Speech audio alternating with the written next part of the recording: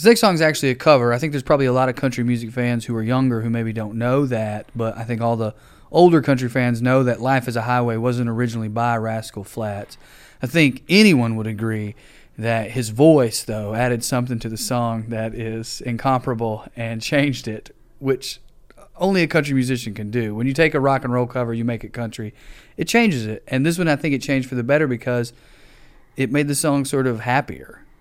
Yeah, and I think that the idea of life being a highway, it's also very similar to the Dixie Chicks song Wide Open Spaces. I mean, there is a common theme there of kind of open road, going out, the future is bright. I think everybody that's been on a road trip has probably played this song at least one time, especially if that road trip was like in the last 20 years, especially if it was like 15 years ago. Yeah, and I think everyone who's heard any version of this song, if it catches you in the right mood, you start to think it's That's about right. you. You're like, yeah, life is a highway. That's right. I am going to ride it all night long. You feel good about the future. It's definitely a mood song. There is absolutely a mood for this song. And if it hits you and you're in it, it's like the best song in the world. And I hope some of you listening right now are in the right mood to hear Rascal Flatts' version of Life is a Highway.